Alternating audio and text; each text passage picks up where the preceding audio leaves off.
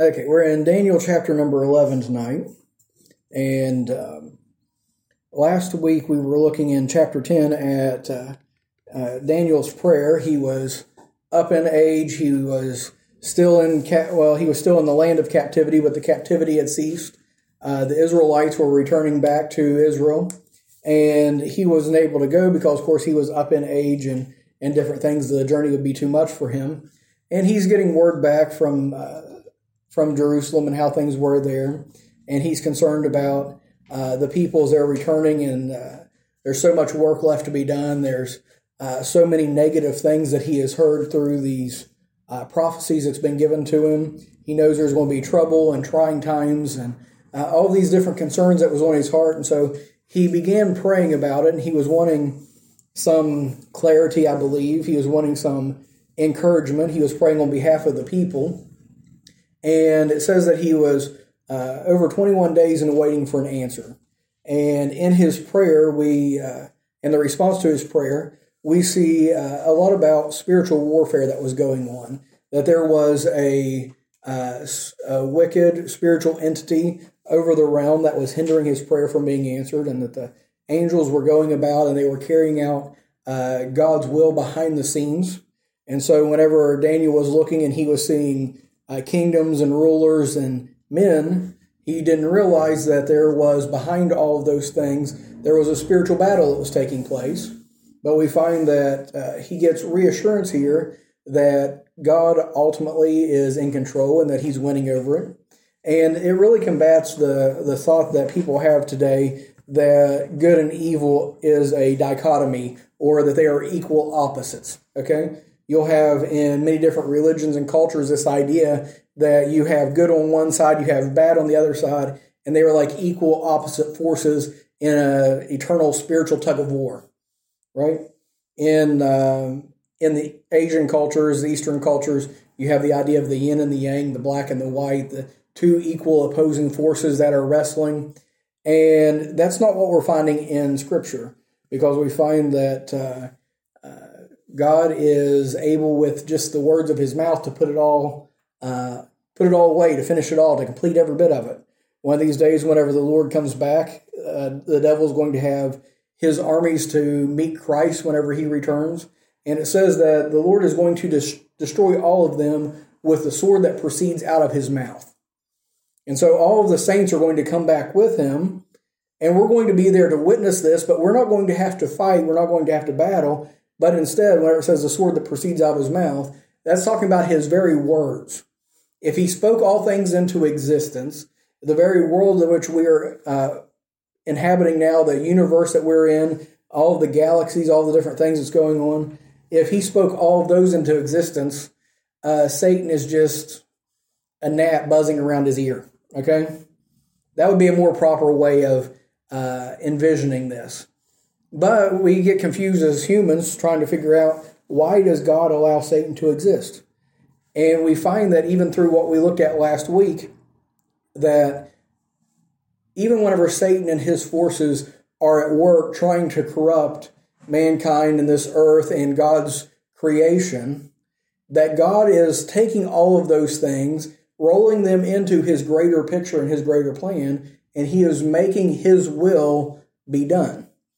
And so as Daniel was troubled and he was concerned about all these things that was going on, God gives him a vision of himself and then sends a messenger to reassure him that even though it looks like the bad guys can be winning at times, even though it looks like maybe God is nowhere around, that God is very much in control. He's very much active in the things that are going on, and he's working it all out according to his plan and his will.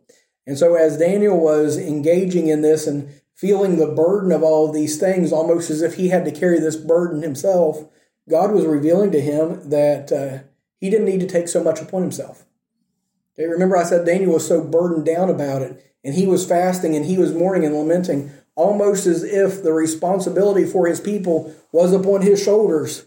And then whenever we see this vision that's given to Daniel in chapter number 10, we realize that it's not for him to bear. He saw in this his weakness, he saw in it his inability, and it was the Lord that came to him and strengthened him time and time again. Daniel didn't even have the ability to speak. He didn't have the words to say until the Lord came and touched him and gave him the words to say. And that puts us in our proper place, because we think Daniel the prophet, what a mighty man he was, standing in the gap there in Babylon. But he was nothing unless God strengthened him, unless God gave him the words, unless God gave him the abilities. And so it puts us in perspective of where we fit in all of this. Okay? And so we don't want to take too much upon ourselves and think that it's up to us to save the world. We're not God. And this is something that we have to remind ourselves regularly whenever we're dealing with, whether we're trying to be a witness, we're trying to raise our children, we're trying to talk to people around us, all these different things going on. We can't be God in somebody else's life. We can't make anybody else do anything. And it's not our responsibility. And so there's a saying that I heard a good while ago, and I have to repeat it to myself once in a while, and it's the fact that He is God and I am not. Okay? He is God and I am not. And so I guess that's a way that we could kind of sum up Daniel's vision and his dream that or not his dream, but his vision and his prayer from last week, is God was showing him himself. He was showing him that he was on the throne. He says, I am God and you are not. Okay? And so this week we're going to be looking into Daniel chapter number 11. And Daniel chapter 11 is actually an incredible chapter. It's one that you're probably not going to spend a lot of time in reading. It's one of them that would kind of fall in line with Leviticus and Deuteronomy a lot of the times. It's going to have a lot of things that you're just going to say, oh, this doesn't make a lot of sense to me. I'm going to move past it. But it's an incredible chapter because in Daniel chapter number 11, there is over 100 fulfilled prophecies. One chapter, 100 fulfilled prophecies. Okay? And as we look at this, if we look at it with the wrong perspective, it is boring. Okay? Because these are fulfilled prophecies. They fall into the line of history from our perspective. Okay? Does anyone here like history? Whenever you went through school, did you like reading about history? The girls and I, we were discussing history. They like reading about battles and ships and sinking ships and asking me all kinds of questions that I can't answer. Okay? And so with that, some people like history, some people don't. So I asked that kind of gauging a little bit my audience, okay? Because I can go in and I can give you names and dates, okay? Or I can just tell the story. So that's kind of the two different ways that we can go on this. But as we're looking at this, we're going to look at the first 20 verses, I believe, okay, of Daniel chapter number 11. And I'm not going to read the verses ahead of time. Usually I'll read the passage ahead of time, but I want to go verse by verse and read one verse at a time, and then we're going to look at an explanation of it, okay? Does that work for everybody? Yeah. So that's what we're going to do tonight, and I'm going to try not to bore you with this, but here's the thing. Daniel was writing this long before it ever came to pass. Some of the first prophecies that we're going to see in this began at about 20, 30 years after Daniel wrote it down, and then it continued forward another 400 or 500 years after he wrote it. And then as we get to the end of chapter number 11, it's things that regard the Antichrist in the time of the tribulation, things that haven't happened yet. And with that being said, remember I said there's already 100 that's been fulfilled already. So there's still some that haven't been yet. Does that make sense to everybody? Okay, so Daniel was writing this, and he wrote it with so much precision. Remember I said that the critics and the skeptics have said that Daniel had to have been written after the fulfillment of the prophecies because of how exact his prophetic descriptions was. But the thing is that Daniel was accepted as part of the Jewish canon of Scripture. Okay, the canon is the accepted, the books, the accepted writings according to the Jews. And Daniel was already accepted into the canon of Scripture long before these were fulfilled. Most of the prophecies, most of the canon of Scripture was settled around the time of Ezra the prophet. You know, Ezra and Nehemiah, remember that? Ezra was a scribe. He was responsible. He was the keeper of the books. He was the keeper of the rolls. He was the one who came with Nehemiah, and he taught the people all of the prophecy and all of the law before his time. So for him to be teaching it, he had to have already a solid, informed body of literature to be teaching from, right? For me to come and say, okay, I'm going to be teaching you God's word, I need to know what it is. And so Ezra the scribe was one of the ones who was responsible for formulating the canon of Scripture all the way back in Nehemiah's day and Ezra's day, all the way back just right after Daniel's day. And they accepted Daniel's writings as canon. And they didn't do that lightly. They had many qualifications that a book, a writing had to meet before it became canon, before it became Scripture. Not only that, it had been solidified, it had been accepted by the Jews and copied out and translated, and plenty of evidence, plenty of historical record that we could go back and look at by about 200 BC. Okay? And some of the prophecies from Daniel, this is whenever it was accepted, it was formed into the book form, it was copied out, it was translated into other languages, all those things, by 200 BC. And some of these prophecies that we're going to be reading about didn't take place until about 160 BC. So it was accepted as Jewish scripture, copied over and over by the scribes that were meticulous, and translated into other languages before it was fulfilled. Okay?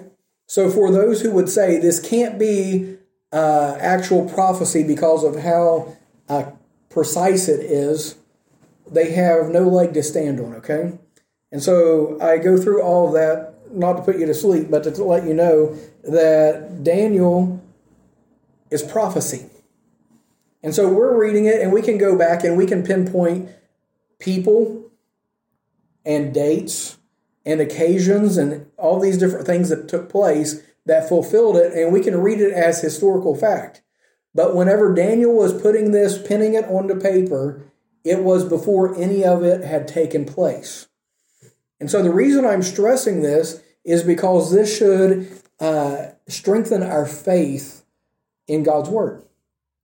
And this passage, this chapter in Daniel, should be a huge faith builder for us, with the understanding that history checks it out, that the critics and the skeptics can try to reject it, but they don't even have a leg to stand on. It's one of the ones that the critics and the skeptics struggle greatly with because of how accurate and how precise it is. So for us as Christians, whenever we say, well, can we really know that the Word of God is true? Can we really know that this is of God? Can we really trust the Bible? Hopefully, as we go down through this and see how exact and how precise this is, you can say, okay, Daniel didn't make this up. Somebody else didn't write it after the fact. This is God's Word to His people. Another thing that I want to look at with this is, why did God give this to Daniel? Why did God lay this out to him and tell him this ahead of time? Now, we talked about this a little bit last week, but after Malachi, the last book of the Old Testament, after Malachi laid down his pen and he quit writing, there was a period of silence that took place. There was no prophets, no prophecy, no new scripture, nothing, from the time that Malachi laid down his pen to the time that Zechariah heard from God whenever he went into the temple at the Annunciation of John the Baptist, right? And so that was a 400-year period of silence where the Jews are back in their homeland, but they are constantly being overran by enemies. They are constantly being plundered. They're constantly being used as a battlefield, basically. And so they're wondering, is God there? We're not hearing anything from him. He sure seems like he's been silent. Where is he at? Has he forgotten about us? Has he left us behind? And what God has done through this is he has told them what's going to happen during that 400-year period before it happened. It's one of those things that if they were astute, if they were paying attention to Daniel's writings, it was just as current as the morning paper. They could read through chapter number 11 and they could pinpoint and say, we're right here. That would be pretty cool, wouldn't it? And so if you're going through and you're a Jew in that time living in Israel and you've got Daniel's writings and situations are going on around you and you see an event happen and you can go down and say, well, that was verse number 5. Wouldn't that be neat? And so we can also draw a little bit of application for us. Not only is it for us to build faith in God's word, but it's also to build faith in his prophecies, because there's still plenty of prophecies that are yet to be fulfilled. And so we're setting in Daniel's place on those, right? We're still looking future tense. And so people will try to figure out what's going to go on in the future, what's going to happen with this world. I was talking with someone the other day. I can't remember who it was. But I was talking with someone, and we were discussing all of these different events happening in the world. And I said, well, at least we don't have to worry about these because the Bible says this. I think I was talking with the girls with history and different things, talking about mutually assured destruction, right? That's the idea that nuclear powers in the world won't blow each other up, because if Russia nukes the United States nukes Russia, and then the whole world ends up getting destroyed, right? Mutually assured destruction. And there's a lot of people who are afraid of that. We were watching a TV show. They were building houses out of bomb shelters. Okay? And so we're looking at that and we're saying, okay, we don't have to worry about that because we see how the story goes in Scripture. We see what the Bible says is going to happen, and we don't kill ourselves out. We don't annihilate the planet through a nuclear holocaust. There might be some of that going on later on, but we don't have to worry about that, right? But anyway, I'm getting sidetracked. So we can have an assurance that God's going to fulfill prophecy. We look at the things that he is promising, and as we look around in the world, we get perplexed, right? Daniel was seeing all of these things that was going on around him, and he was seeing even the things that were prophesied, and he's like, okay, God, this troubles me. This makes me worried because of the situation the world's in. We look around and we see the way the world is, then we look at God's word and say, he's got a plan, he's in charge, he knows what he's doing. And so we can pillow our head at night and we can rest in assurance that God's in control. Yeah, that's a huge thing for us. So it builds faith in God's word, it builds faith in God's ability, builds faith in the future that he has planned for us, right? And so at the end of the day, as Daniel is concerned for the Jewish people, we find that all of these things show that God is orchestrating things around his people, has a plan for his people, and was going to take care of them through all of it. So essentially speaking here, he says, you may not escape the storm, you may not have the storm to end, but I'm going to bring you through it, and I'm going to bring about my plan through it, right? And so for those who just want God to give them peace or ease or take away their problems, that's not how God works. But he does give us assurance that he goes through us or through it with us and has a plan for it and will prosper us in the end, right? Okay, so I better get to Daniel chapter 11. We ended chapter 10 with the angel talking to Daniel. And chapter 11, if you don't read it in context, you don't know who's speaking. Because it says, also I, in the first year of Darius. Who's I? She says Daniel. Who's I? Any other suggestions?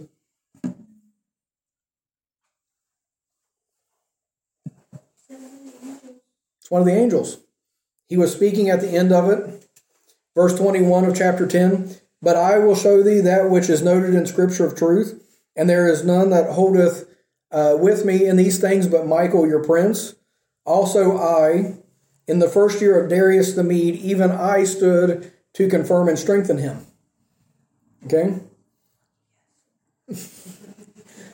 So what was going on was this angel is giving Daniel a sneak peek behind the scenes in spiritual warfare, and he says, just so you know, Daniel, back whenever you were there reading the writing on the wall to Belteshazzar, the last king of Babylon, I was there. Because then Darius the Mede came in that very night and wiped out Belshazzar. And it could very well have been, and this is speculation on my part, okay? It could very well be that Daniel was speaking to the one whose hand wrote on the wall. That's pretty neat, isn't it? Because he says, in the first year of Darius the Mede, even I stood to confirm and to strengthen him. So Darius come in and he conquered and he said, woohoo, look at me, look how strong I am, look at how strong my empire is. And the angel saying, yeah, I'm the one that did that. Right? And so he confirmed him, he strengthened him. And so basically we're seeing a chess match here. Okay? For anyone who played chess, or for people like me that's a little simpler, checkers, right? And so he's saying, yes, these pieces have moved on the board, but I'm letting you see the hands that move them. Okay? And he says, and now I will show thee the truth. Behold, there shall stand up yet 3 kings in Persia, and the 4th shall be far richer than they all. And by his strength, through his riches, he shall stir up all against the realm of Grecia. And so he says, I have done my part to strengthen and put Darius the Mede in there. That was the one that was ruling at that time, that Daniel saw brought to power. This is in the 3rd year of Darius. Okay? And so he says there's going to be 3 more that come up after him. And then the 4th one is going to be far richer than they all. And so you have 3 kings in rapid succession after Darius. I won't say their names because I can't pronounce them. Okay? But history plays out and tells us who they were. The 4th one that was far richer than they all. By the way, these 3 kings are talked about in Ezra chapter 4, I think. The 4th one is Xerxes, or Ahasuerus. Where do we hear that name at? Esther. And so the 4th one, this would have been after Daniel was gone, after he was dead, probably 60, 70 years after this, that Ahasuerus would be the king, and he was the one, it says, that would be far richer than they all, or than the ones that was before him. And you read the book of Esther, and you read about Ahasuerus' riches that he had. Right? And so he was the most wealthy of the Persians, and as a result, he's kind of at the top of the heap. He is wealthy, he is powerful, and so he attacks Greece. Isn't that what it says at the end of it? And he shall stir up all against the realm of Grecia. And so as he moves against Greece, Greece was not provoking him. He decided he wanted to extend his realm, extend his reach. And so he stirred up some of the enemies of Greece that they had been oppressing and whatnot. And as he was coming against Greece, they said, we're going to jump in with you and we're going to attack Greece as well. And a little bit about Greece. Greece was more democratic. It was composed of Greek city-states. And so it was kind of a loose coalition and not a strong central government. It wasn't a type of empire like Persia or like Babylon. And so looking from the outside in, all these little Greek city-states didn't look like much of a threat. And so Xerxes said, let's go in and expand our empire. Let's go and attack Greece and all of their region. And this is long before Alexander. This is long before the Greek Empire, where they weren't seen as being any kind of a threat. And so he says, I'm going to go unprovoked, go and get them just to expand my empire. And guess what happened to him? He got beat. He attacked Greece and he failed. And so then we find that there's nothing mentioned about the successive Persian rulers, because that is what toppled the Persian Empire. They didn't cease to exist, but they lost their wealth and their power. And so basically he was sent home to lick his wounds after he had gotten beat, and they never rose back up again. In fact, I kind of wonder if maybe this attack upon Greece is something that helped to band the city-states together and strengthen their defenses and pave the way for Alexander the Great to come about 150 years later. And so at the end of chapter number 2, we have made it all the way up to Esther's husband, Ahasuerus. One of the reasons why he was so apt to destroy the Jews is because Haman had said he would pay into the king's treasury, 10,000 pieces of silver or gold? I can't remember the amount. At that time, he had expended his resources on military campaigns, and he was trying to raise revenue, and he was trying to find ways to strengthen his empire because he was already in decline. Okay? And so there's no mention of anyone after Xerxes, even though there were several rulers, but they were of no significance. The next one that comes up is in verse number 3, "And a mighty king shall stand up and shall rule with great dominion and do according to his will." That's a mighty king of Greece. That is Alexander the Great that stood up. And it says with great dominion. Alexander the Great quickly conquered a huge area. He had a large dominion, a large domain. And it says that he did according to his will. Whatever he wanted, he had it. He was beating everyone. He was used to winning. Okay? And so that's what happened with Alexander the Great. That's what this prophecy is meaning. Remember, what this prophecy was 200 years before Alexander the Great came. And so it said that he is going to stand up, his kingdom, go back to verse 3. A mighty king shall stand up, he shall rule with great dominion, do according to his will. Verse 4, "And when he shall stand up, his kingdom shall be broken." So while he is still standing, something's going to happen. His kingdom is going to be broken. He's going from victory to victory, and he is winning. He's doing according to his will, and then something happens. And it says it shall be divided toward the four winds of heaven, and not to his posterity. So if you have a king, who's king after that king? Their children, right? That's the way that it normally works. But it says for this king, he's going to do according to his will. He's going to rise up in prominence. Suddenly he's going to be broken. His kingdom is going to be divided up, and it will not go to his heirs. It won't go to his children. Instead, it says it will be plucked up. Okay, it says it shall be divided to the four winds of heaven, so four different ways, not to his posterity. And it says, nor according to his dominion. So the amount of land that he had ruled over is going to be diminished under the people who come after him.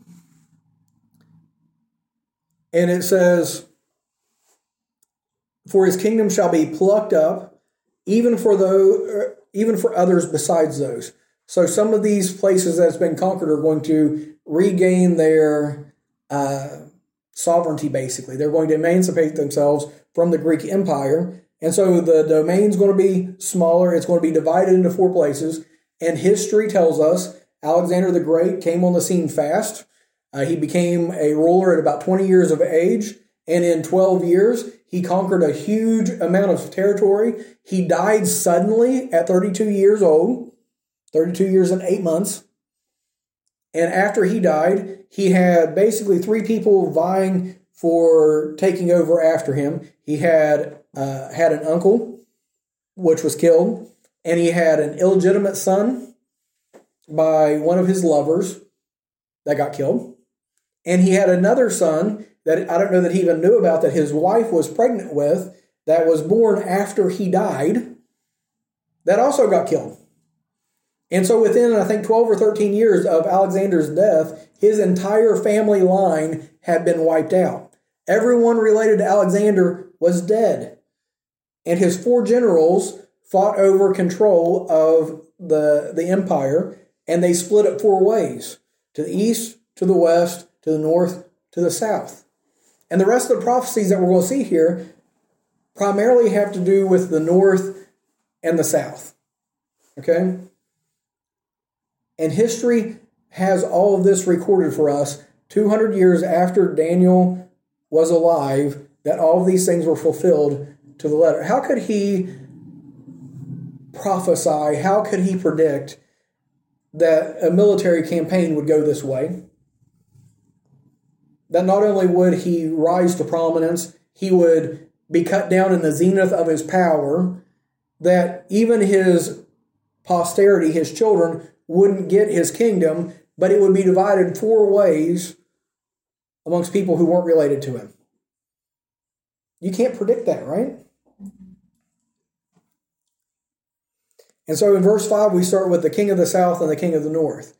And something that I need everyone to understand when we talk about the king of the south, king of the north, is everything in Scripture, whenever we're talking about prophecy, is oriented around Israel. So whenever you read north, it's saying above Israel. When you're reading south, below Israel. And so if you look at a map, I started to bring a map out here so you can see it. We're situated around the Mediterranean Sea. Okay? And so you've got Israel right there on the edge. And around the top, you would have had Syria. And around the bottom, you would have had Egypt. Okay? Syria and Egypt around the Mediterranean. So if they were to attack one another whenever the king of the north is coming to the king of the south, or the king of the south is coming to the king of the north, where do they go through? They go through Israel. And so Israel becomes a main highway. It becomes a battleground. In a way, we could compare it to Ukraine in between Russia and Europe. Okay? And so it's that buffer zone in between. And so this is why this is important to Daniel and to Daniel's people. This isn't just talking about problems in countries around. It's talking about the ones that are going to have them in the middle, almost like the rope in tug of war. Okay? So in verse number 5, it says, "And the king of the south, the king of Egypt, shall be strong, and one of his princes," the way that I read that, it doesn't really carry the right understanding of it. "And the king of the south shall be strong, and one of his princes." This is talking about 2 different ones of Alexander's men. The king of the south and a prince of Alexander. Okay? Those are going to be the 2 strong ones. One's going to be the king of the south of Egypt. One's going to be king of the north over Syria. So those 2 will be strong. And the one of his princes shall be strong above him, and shall have dominion, and his dominion shall be a great dominion. Okay, how many people did I lose there?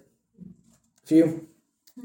So what he is saying there is, after Alexander's out of the way, 2 of his men are going to be the strongest ones. One's going to be over the south, one's going to be over the north, and the one over the north is going to have the most strength and the largest land area. Do you all see that in verse 5? "He shall be strong above him and have dominion. His dominion shall be a great dominion." You go back in history, that's recorded. Whenever Alexander fell, the king of the east and the west, they kind of faded away. The king of the north and the south started to absorb their dominion, but the king of the north got the largest dominion and had more power than the king of the south. And so now we start with this seesaw effect. Back and forth between the northern kingdom, southern kingdom, and Israel's the pivot point in between. Okay? And so verse 6, "And in the end of years, they shall join themselves together." So they're fighting back and forth during this time, north and south, north and south, north and south. "And in the end of years, they shall join themselves together." There's going to be a treaty. "For the king's daughter of the south shall come to the king of the north to make an agreement, but she shall not retain the power of her arm, neither shall she stand, nor his arm, but she shall be given up, and they that begat her," not that begat her, "they that brought her, and he that begat her, and he that strengthened her in these times." So as these 2 kings were fighting with one another, they proposed a treaty. And the king of the south, since he wasn't as strong, the king of Egypt, he says, "If you will make this agreement with me, I will give you my daughter to marry and a large dowry for peace between our nations." And that often plays out within diplomacy. intermarrying between states to bring peace. And so this is what it was saying in verse number 6. At the end of the years, they shall join themselves together. The king's daughter of the south shall come to the king of the north to make an agreement. And then there's a but. Because history tells us that the king of the Egypt, I've got names, if you want to see him, I can show you. But the king of Egypt sent his daughter, I believe her name was Bernice, up to the king of the north. But the king of the north was married. That's a bit of a problem. So the king of the south said, I will give you my daughter, I will give you this dowry, if you divorce your wife and disinherit your children. And the king of the north agrees to it. He divorces his wife, he puts her out, he disinherits his children, and he marries the king of the south's daughter, Bernice. But then the king of the south dies, and the king of the north decides he no longer wants the Egyptian bride. And so he sends her out and marries his first wife. This is history, guys. You can go back and read this, but it's told ahead of time. He marries his first wife, but we've all heard this the saying that hell had no fury like a woman scorned. The first wife wasn't happy about the way that he had handled things. She wanted to ensure that the disinherited children got the throne, so she poisoned him. She killed him. And she had Bernice, the king of the south's daughter, killed, along with their child killed, so that her son would be the heir to the throne. And that's all in verse number 6. But she shall not retain the power of the arm, neither shall she stand, nor his arm, the king of the south, but she shall be given up. And they that brought her, that's her entourage or cortege or whatever there, they were also slaughtered. And they that brought her, and he that begat her, and he that strengthened her in these times. Then we get into trouble in verse number 7. But out of a branch of her roots, that was Bernice, that was the princess of Egypt that married the guy and then got threw out and killed and all these things. A branch of her root shall one stand up in his estate.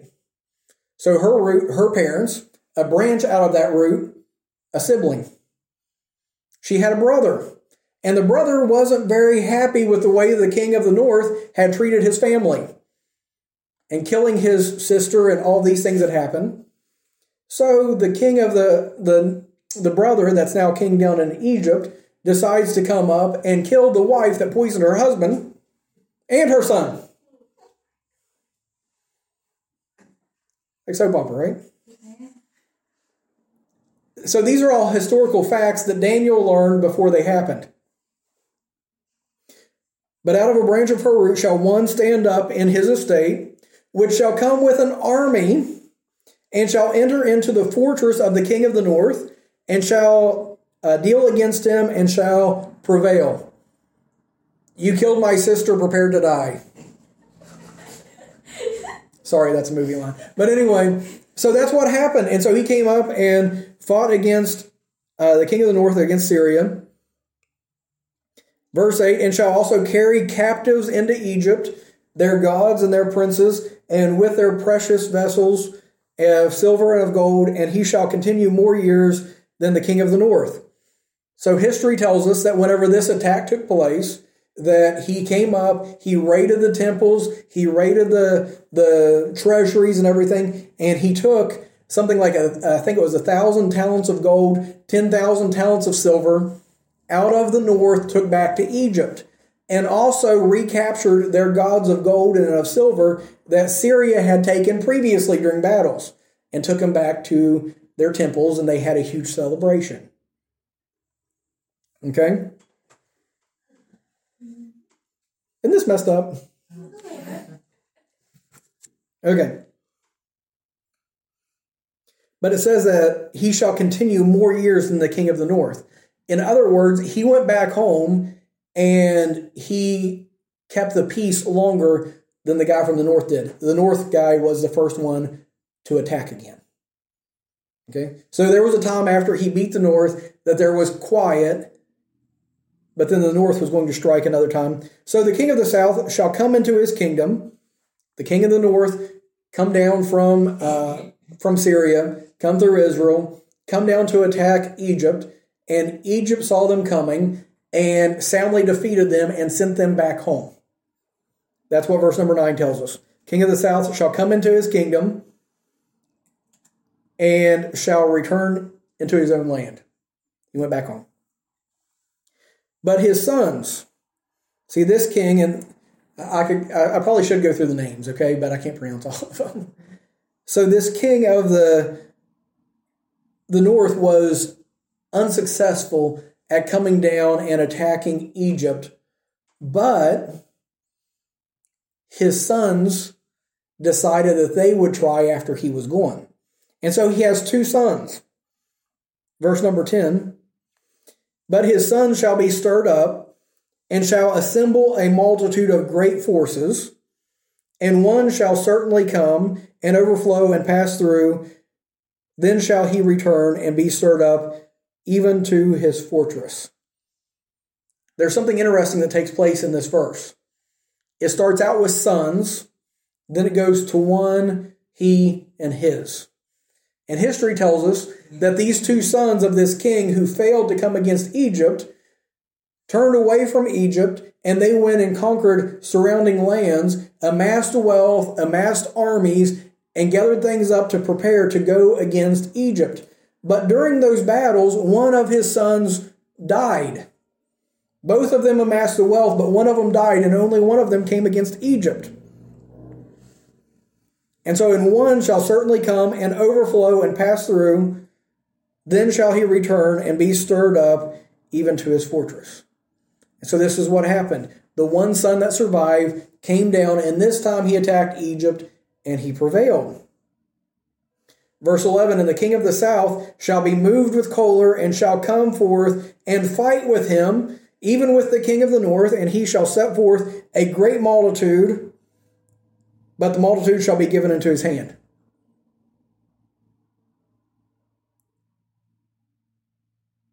And so the king of the north brings this great army, this great multitude, comes against Egypt, against the king of the south, and in spite of having his great multitude, he still gets slaughtered.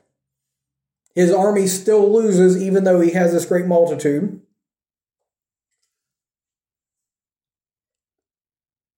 And it says in verse 12, and when he hath taken away the multitude, his heart shall be lifted up, and he shall cast down many 10,000s, but he shall not be strengthened by it. So what happened in this verse is that whenever,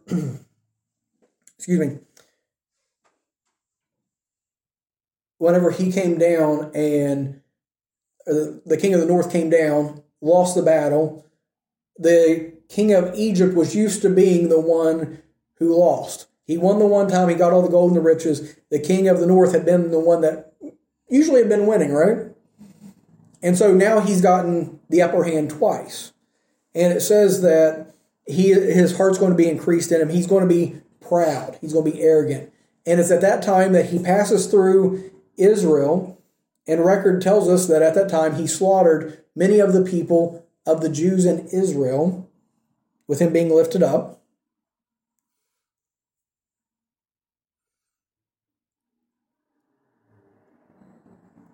And it says he shall not be strengthened by it, even though he got the victory over the north. And he is going through, he's proud, he's arrogant, he's slaughtering people in between. He's not increasing because of it. He won the battle and stopped. Usually what you do, if you win the battle, you continue going, right? But he won the battle, he stopped, he retired back to Egypt, and he allowed the north to have peace for a season. And so what is Syria doing while Egypt is enjoying their time of peace and of prosperity? What's the north doing? They're regrouping. See, their multitude was slaughtered, and so they needed to build up a new army.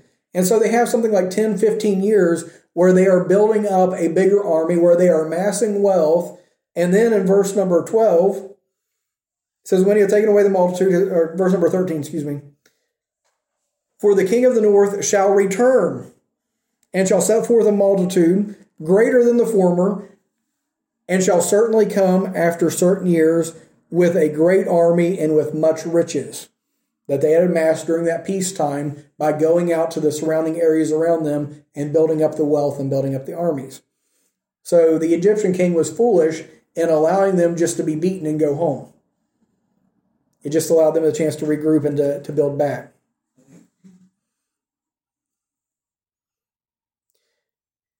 And so in verse number 14, it says, in those times there shall many stand up against the king of the south. Also, the robbers of thy people shall exalt themselves to establish the vision, but they shall fall. While this king of the north was amassing his wealth and his riches, the previous king that had beaten them died. And it left his son, which was 4 years old at the time. It left his son to be the king. And with his son being the king at 4 years old and having co-regents with him, people trying to get their way in for different power and things like this, things that was going on in Egypt at the time were a bit chaotic. There was a lot of backstabbing, a lot of different things happening. And we see in verse 14, and in those times there shall many stand up against the king of the south.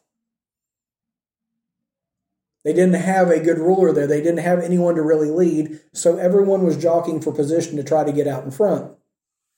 And it talks about the robbers of thy people. So if he says robbers of thy people, whose people? Who's the angel talking to? Daniel. So the robbers of thy people shall exalt themselves to establish the vision. And what he's talking about with the robbers of his people is that there were Jews that were siding with Syria, even though Egypt was the one that was in charge. And so they were under oppression of the Egyptians at this time. And so some of the Jews were double-crossing Egypt because they said, we want freedom. We don't want to be down here in Egypt. So we're going to side with Syria and root for Syria and hope Syria wins so that we can escape Egypt. And this is one of those cases of out of the frying pan and into the fire. Because Syria was much worse to them than Egypt ever was. So they made a bad allegiance here. And so that was the robbers of thy people, exalt themselves to establish the vision. Their vision that they were wanting was freedom, was liberty, was a Jewish state again, not hindered by Egypt or by Syria. And it says, but they shall fall. And so these people who had exalted themselves ends up not just failing, but falling, and this is talking about their death. They got slaughtered as a result of it. And so the king of the north shall come and cast them out and take the most fenced cities, and the arms of the south shall not withstand, neither his chosen people, neither shall there be any strength to withstand. So what happened is the king of Syria got his armies, came down against Egypt, trying to reclaim their land and trying to overflow them. And where it says they cast them out, there were walled cities. They set up sieges against them. And the way that would work is they would have the armies on the outside, and they would allow no one to leave the cities, and they basically let the people starve to death. Okay? And so what does it say in that verse? It says, they're cast them out and take the most fenced cities, and the arms of the south shall not withstand, neither his chosen people, neither shall there be any strength to withstand. So this is the idea of them being wearied, wore away, losing strength. It was a famine. It was a lack of food. These people lost not by being defeated in battle, but because they waited till the strength was gone and overflowed them. And not only them, but whenever it talks about his chosen people, Once again, we're talking about the ones that had sided with him and had went along with him. And so those who had put their eggs in his basket are also falling to their doom because of this. And it says, he shall also, we're talking about the king of the north, right? He shall also set his face to enter with the strength of his whole kingdom. Did I skip a verse? Yes, I did skip a verse. Verse 16. But he that cometh against him shall do according to his own will, and none shall stand before him, and he shall stand in the glorious land, which by his hand shall be consumed. What is the glorious land? Israel. We're talking about the Bible, right? The glorious land is Israel. So the king of Syria is coming down against Egypt. He shall stand in the glorious land. That means that his army set up camp there. They stayed there. And imagine having armies of tens or hundreds of thousands of men camped out in Israel. What did they do to the resources? They ate it up. They consumed them, right? And so this is what actually happened. Let me look here. This would have happened, Antiochus III, if you want to name, conquered Egypt, and then he continued in Israel. And from that point onward, Syria controlled Israel, where the formerly pro-Egyptian party was consumed. So there was a group that was for Syria down in Egypt, and they said, okay, we're going to overthrow Egypt. And then whenever Syria came, Syria was worse than Egypt ever was, and didn't just wipe out the loyal Israelites down in Egypt, but they wiped out the Israelites in Israel. And so this, like I said, all happened. Go back to history books and read through it. But it happened after Daniel prophesied it, hundreds of years afterward. Okay, so we're just almost done. I told you it was going to be a history lesson, right? Yeah.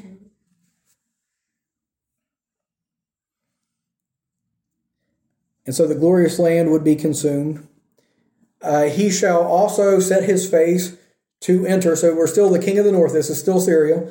He shall set his face to enter with the strength of his whole kingdom, and upright ones with him. Thus shall he do, and he shall give him the daughter of women, corrupting her. But she shall not stand on his side, neither before him. Okay, this gets into another situation like Bernice. Remember Bernice earlier? We get in soap opera territory here. Because what happens here is that the king decides, we need another marriage. Need another alliance through marriage here. And so the king of the north wants to take his army and overflow Egypt, and it's not working. And so they decide that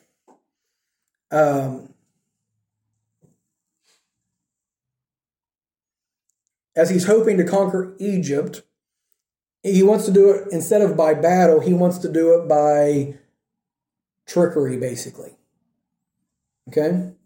And so he says, I will give you my daughter for your son to marry. The king of the king of Syria, the king of Egypt. And so he has the plan that he will send his young daughter to Egypt to marry the young prince. And then whenever she is older, she's going to be able to corrupt the prince and be able to work almost as a spy, as a double agent here, to overthrow the Egyptians from the inside. And so she would have been, it says here, the daughter of women. That's the idea that she was still young. She was still under her mother's care, or under the care of tutors at that time, okay? And it says, he's going to give the daughter of women, corrupting her. He's thinking, I'm going to send her there to turn against her husband and her father-in-law. But his plan backfires. Because it says, but she shall not stand on his side, neither be for him. So he sends his young daughter down to Egypt to mess things up politically. Whenever she gets down there, she turns against her father and actually tries to get the Romans to attack her, or no, the Greeks to attack her father. So that's what happens with that. And so, if you're curious, her name was Cleopatra, not the one that we think of, but her name was Cleopatra. And as I said, she was loyal to her husband, not to her father. And so, verse number 18, after this shall he turn his face unto the isles, and shall take many. So since his plan to Egypt backfired, he decides to go out and try to take some of the Greek isles and different places. And it says, but a prince for his own behalf shall cause the reproach offered by him to cease. Without his own reproach, he shall cause it to turn upon him. So as he's attacking the isles and going other places other than Egypt, this prince of his own behalf was Rome. And the ruler of Rome would have been to his west, right? And he was expanding his empire to the west, and he got too far and he awoke a sleeping giant. And so whenever he got onto some territory that the Romans was interested in, they came out against him and they sent him away.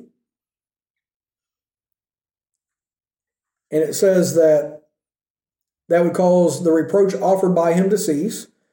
Without his own reproach, he shall cause it to turn upon him.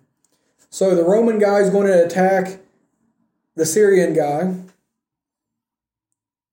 And the Syrian is going to be put to the worst, and Rome is going to be not hurt by this whole battle.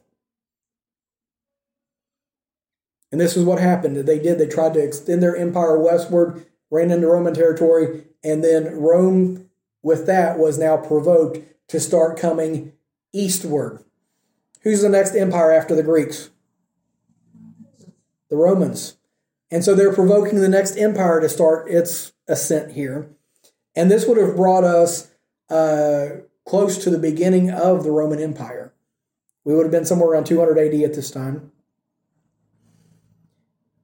Then he shall turn his face toward the fort of his own land, but he shall stumble and fall and not be found. And so after the Romans beat him, they put him and his land under subjection, caused them to make restitution and repayments for the war that they had been provoked into unnecessarily, and made them pay a tribute. So now Syria has gotten themselves under tribute to Rome. It was just fighting between Syria and Egypt, right? Now they brought Rome in the mix, and Syria has been put down now. Rome has now got them under tribute. And whenever it says that he turned his face to his own fort and to his own land, he began shaking his own land down, trying to get enough money to pay the Roman tribute. He started going through and taking the idols out of the temple, pulling the gold down out of the temples, doing all this, just trying to get enough money to appease Rome so Rome doesn't come through and wipe them out. And it is during that time, as he's going about trying to get taxes and trying to raise money, he tries to attack a temple and take all of their things to basically pilfer this temple. And the people of that town doesn't take too well to it. So you know what they do? They kill him. And so what does it say there? He will stumble and fall and not be found. He went raising taxes. He went out to the country folk, and the country folk killed him and buried him in the bogs. Right? That's kind of my version of it, okay? But that's what happened in history. He provoked the Romans. The Romans put him under tribute. He tried to raise the tribute from his people, and his people ended up killing him from them trying to get money. And so our very last one in verse number 20, then shall stand up in his estate a raiser of taxes. Why is he raising taxes? He's got nothing to do. He can't fight battles. He can't win anything. He's just trying to keep Rome off his back. And so he's raising taxes.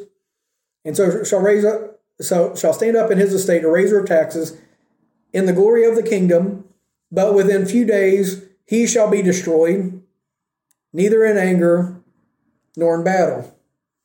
And so what ended up happening to him is he wasn't a good leader. All he knew how to do was try to milk the people for their money. And so he got poisoned. Destroyed neither in anger nor in battle. They poisoned him and he died. And so we went through 20 verses of this. I haven't counted up how many different people this is, how many different empires this is. It's an awful mess. Could you imagine Daniel writing this and saying, "This really happened? You sure about this, God? This is going to happen?"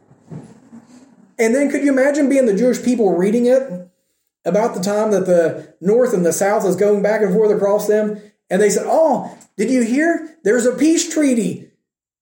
The North king's marrying the South king's daughter and all the..." Well, we know how that's going to turn out.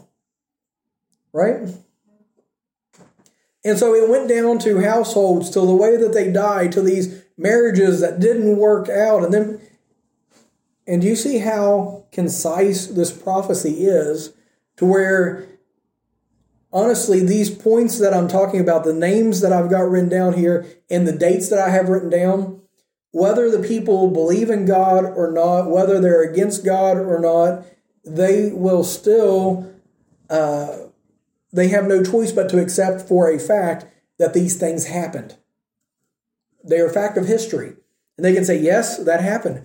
Yes, there was this God that gave his daughter, and then all these, they happened.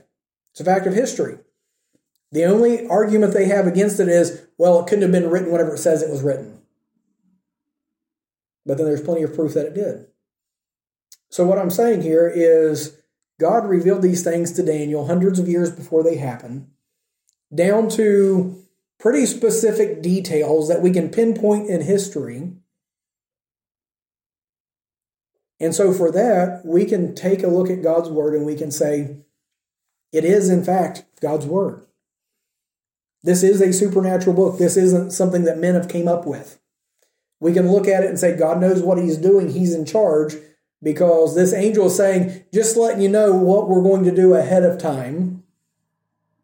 Not, I hope it gets accomplished, or we're going to try to do this, or this is the way we want this to go. He says, this is what's going to happen. And so God's got it programmed out. He knows what's going to happen before it happens. And it will happen. And so we can look at future prophecy.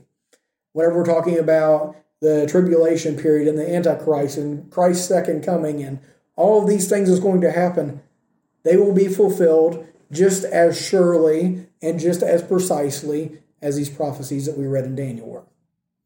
Okay? If he fulfilled those, he will fulfill the rest of them. And so with that, we have no reason to question God. We have no reason to question his word. And honestly, we have no reason to worry about the future because it's firmly in God's hands. Right? So, with all of that, you've had your history lesson for the night, right? Anyone have any questions or any comments on this tonight? Where to start? We worry about what's happening today, and we get so concerned, but it's no wonder. Mm-hmm.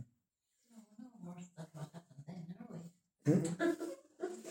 Men trading their daughters for satisfaction. It's not right.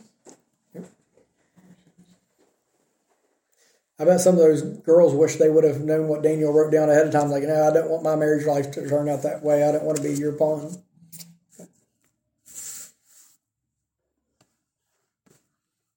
Yep. Did the people believe it? I wonder then.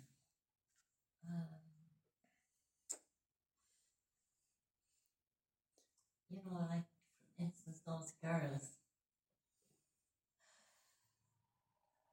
Well, they would have read it. They wouldn't have been aware of it. No, but if they had, they would have said, oh my God, God would never have wrote this. God would never have said this. Never prophesied this. But I will say that there are places in Scripture that recorded specific things like this that were told to the people that it pertained to, and they believed it, okay? Yeah. And an example of that is whenever one of Alexander the Great's generals came up against Israel. It was Alexander himself, okay. Whenever Alexander the Great came up against Israel and was going to conquer it, one of the priests came out to Alexander the Great, showed him Daniel, like Daniel chapter number 9. And no, was it 9? Anyway, showed him the one that talked about Alexander the Great and about his kingdom and all those things. And Alexander the Great actually fell down to the earth, worshiped God, turned his army away, and left Israel alone. Similar with Cyrus, was the king of Persia. He was the one that ordered the rebuilding of Israel. And I believe they took the writings and things and said, hey, here, this is talking about you. It said before you were ever even born that you were going to become the king. And that played into him releasing the people to go back. So there is some of that goes on.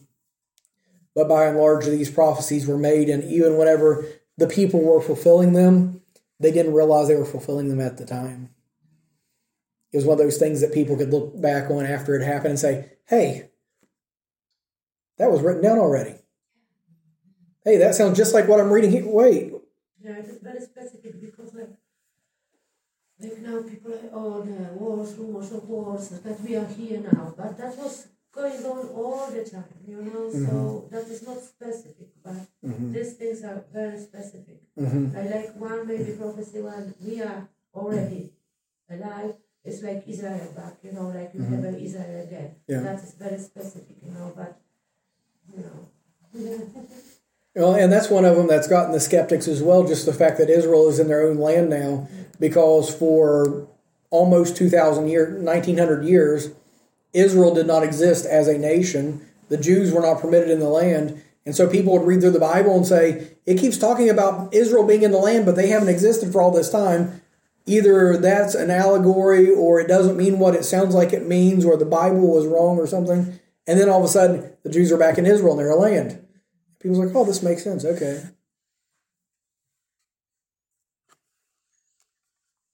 Another thing that we can take away from this, just extremely simple and I'll be done, is for those who claim to be prophets today, for those who claim to predict the future, do they do it with that kind of accuracy and precision?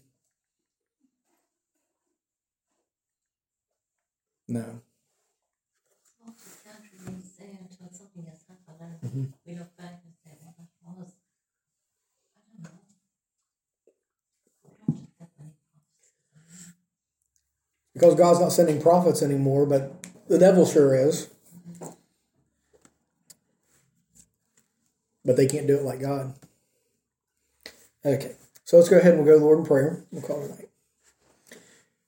Dear Lord, we come to you today. Thank you for your blessings. Lord, we do thank you for your word. And I just pray that you'd be with us, Lord, and help us, Lord, with this passage that we went through tonight. I know that there's a lot of history, a lot of things going back and forth and whatnot, and it's easy for us to just kind of tune out and not pay attention to different things, or just kind of look past it, Lord. But Lord, help us to see it for as amazing as what it really is, and how you are showing yourself through your word, that you're firmly in charge. You know what's going to happen. You know what's going on, and we can trust you.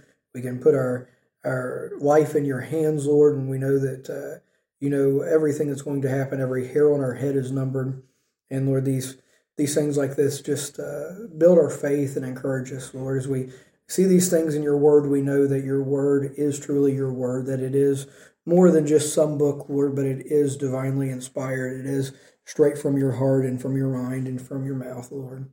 And Lord, we just thank you so much for all that you do. Thank you that we have the privilege to hold it in our hands and see these things. We may, in all the things that we're looking forward to, we may not be able to see it as it's happening and what's going on, but Lord, as we look back, we see how you've done so many things, and Lord, we trust that you're going to fulfill all these future prophecies just the same as you have the past ones. Lord, we do love you, and we thank you for all you do. In Jesus' name I pray. Amen.